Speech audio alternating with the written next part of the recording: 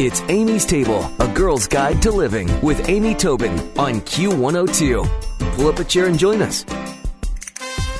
Weight Watchers has an amazing new cookbook out. It's called One Pot Cookbook. And joining me today is Nancy Gagliardi. She is going to talk to us about how we can make our meals in not just the one pot you might be thinking about, but many pots, how to streamline them and make them healthier. Welcome, Nancy. How are you? I'm well, and thank you so much for having me. Well, what a complete and thorough book, first of all, and images that just make me want to go home and make it.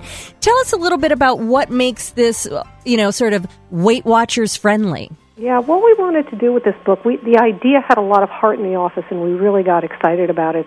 But what we wanted to do was make sure that we were delivering on that Weight Watchers promise, which is really about creating recipes and delivering them to consumers in a way that they will be so, motivated not only to cook, but that their payoff will be really big. And by payoff, I mean in terms of flavor, that the flavors are going to be big, bold flavors, which means that you're going to feel more satisfied, which means you're probably going to stick to your weight loss plans longer.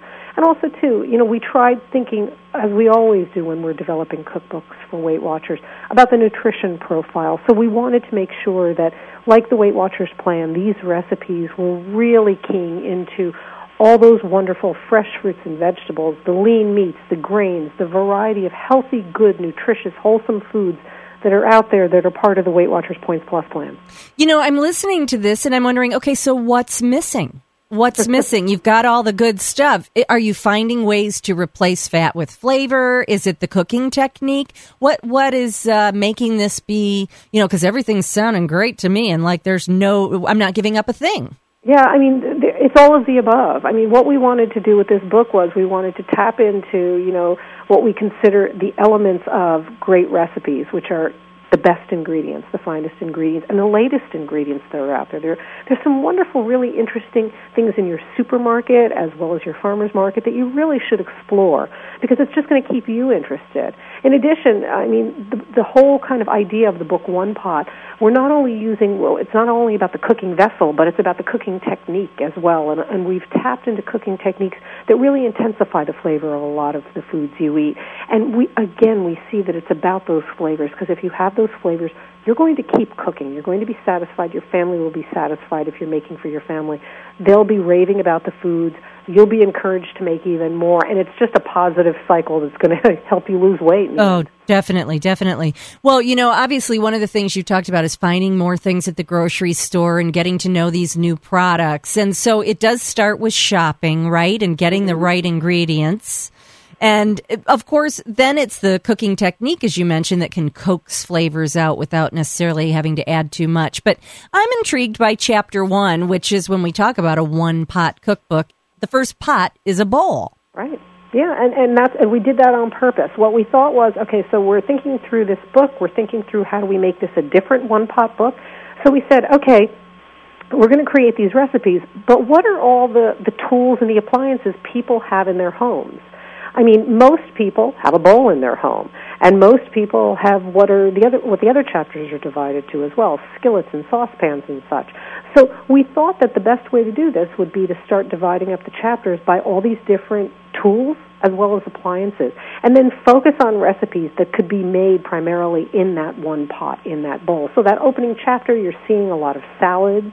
You're seeing some sandwiches as well, and you're just seeing some things that to me are kind of like the no-brainer things that everyone should kind of have on their mind when they're trying to whip together a lunch or they want a light dinner, or maybe they've gotten home late from work and you don't want to invest a whole lot of time. So you may say to yourself, a salad would be nice, but something with a little bit more heft and meat, not just a green salad. So, we've got like a salmon salad. We've got a recipe in here that's actually wonderful. It's a salmon salad with a buttermilk dressing, a lemon buttermilk dressing.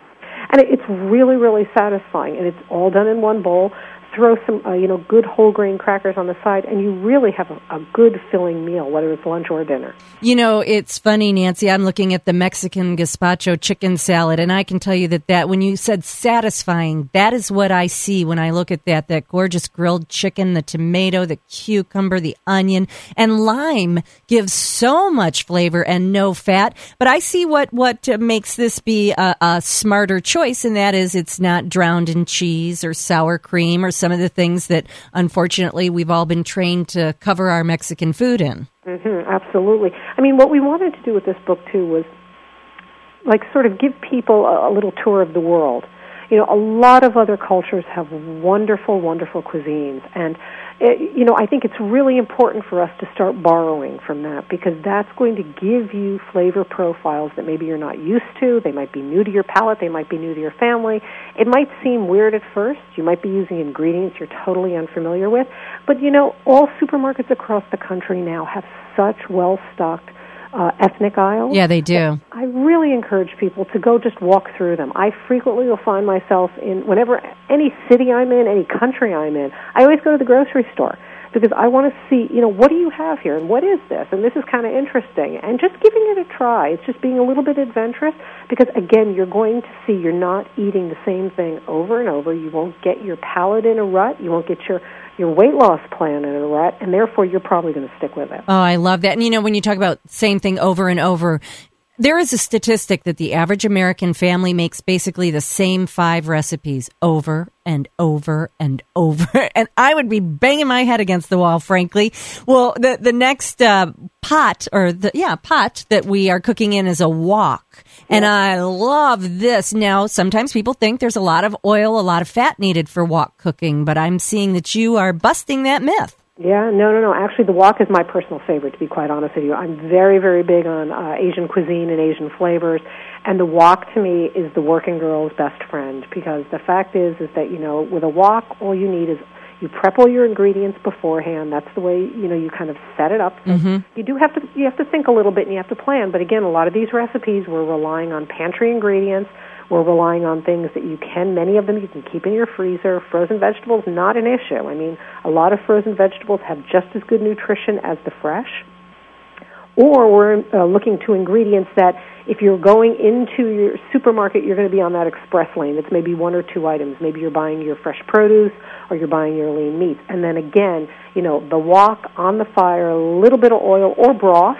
Broth is a great unknown that no one ever thinks about in terms of using when you're sautéing something or stir-frying something. And one of my favorite dishes is the Szechuan orange ginger beef. I'm looking at that now, and I'm absolutely salivating. It looks fantastic. And as I read the recipe, it's 1 tablespoon of canola oil when you're serving 4 people. So that is going to fit in anybody's Weight Watcher plan. And then you mentioned using broth or water. It's so true. If you start with that little bit of oil in your pan, your wok is looking dry, a little more broth, a little juice, even a little water can be easily used instead of adding more oil. Absolutely. And that gives you sauce, too, which is really nice. Yeah. So if you have something on rice or couscous or even bread, I mean, I think to me that's all part of it. It's not about just kind of like devouring something very quickly and moving on.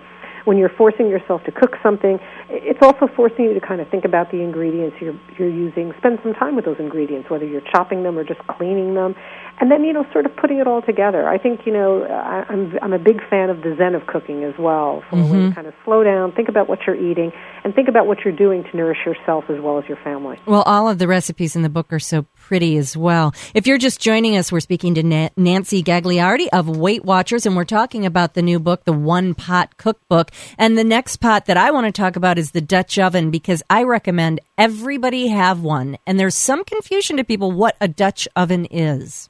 A Dutch oven, I'm totally with you on that. You really have to have one in your kitchen. They can be very pricey, but it's a one-time cost. Exactly. And it's basically it's a cast iron pot that generally has an enamel coating on it. And it's great for conducting heat. And it's wonderful for especially the soups and the stews where you want to brown something first. And frequently what happens is you're taking like the large cuts of meat or the small cuts of meat that, tend to need that long cooking. They might be a little bit tough. So it's like that's the perfect, the perfect vehicle for your stews. We have a wonderful beef stew, French-style beef stew in that section.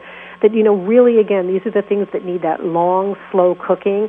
And the Dutch ovens are really wonderful because they retain the heat. They allow you to use them on the stovetop as well as in the oven. I'm a big fan of them in the wintertime. I have a used one. I hemmed and hawed at the price, but I was like, but they are. That's right. They're so good. They're worth their weight in gold, and they are heavy. Well, you said that you liked the Asian flavors, and you can get so much flavor without having to incorporate a lot of fat. And I'm looking at this succulent braised pork loin Asian style. style. Ooh. And to me, that's like dinner party worthy. Absolutely. And, we were trying to have what we're calling the high and the low of this. And the high and the low in the world of Weight Watchers means two things. It means high and low in terms of points plus value. So a lot of these recipes, some of the main dishes here are 3 points plus value per serving. Some are 10. So, depending on where you are in your plan, you can choose one or the other. And then we meant high and low in terms of some of these can have the high factor that you can be serving them. If you're entertaining, maybe you have special company over. Maybe it's a special event for you and your spouse or your significant other. You want to do something. And then there are those that are like the down and dirty. So it's, it's game day and you want to make something for your husband and his friends that are coming over. We have, as I was saying, that French-style beef stew is great. There's a macaroni and beef recipe that basically, it's kind of a baked dish, a casserole. So, there's really something for everyone here in every palate. Well, and to be able to serve something as a dinner party dish, after all, Weight Watchers is a way of life and not an occasional thing, so you don't have to chuck it out the window when you're entertaining.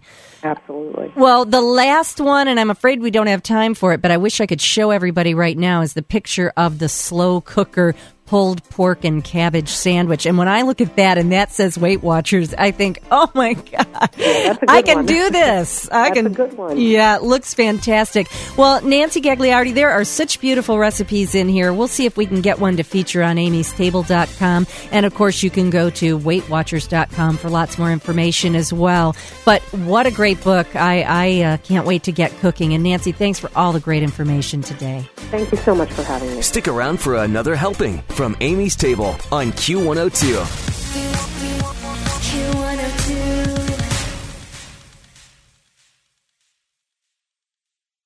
Betfred has come all the way from England to the great state of Iowa. With over 50 years of sports betting experience, Fred is known in the UK for three things: customer service, bonuses, and delivering the best overall experience to players. Need more? Download the Betfred Sports app today and receive up to $250 in free bets when signing up. No emperors, no movie stars, just a sportsbook you can trust. Download today. Proud partner of the Iowa Wild and Iowa Cubs. Must be 21 plus. Wagers only accepted in Iowa. Gambling problem? Call 1-800-BETS-OFF.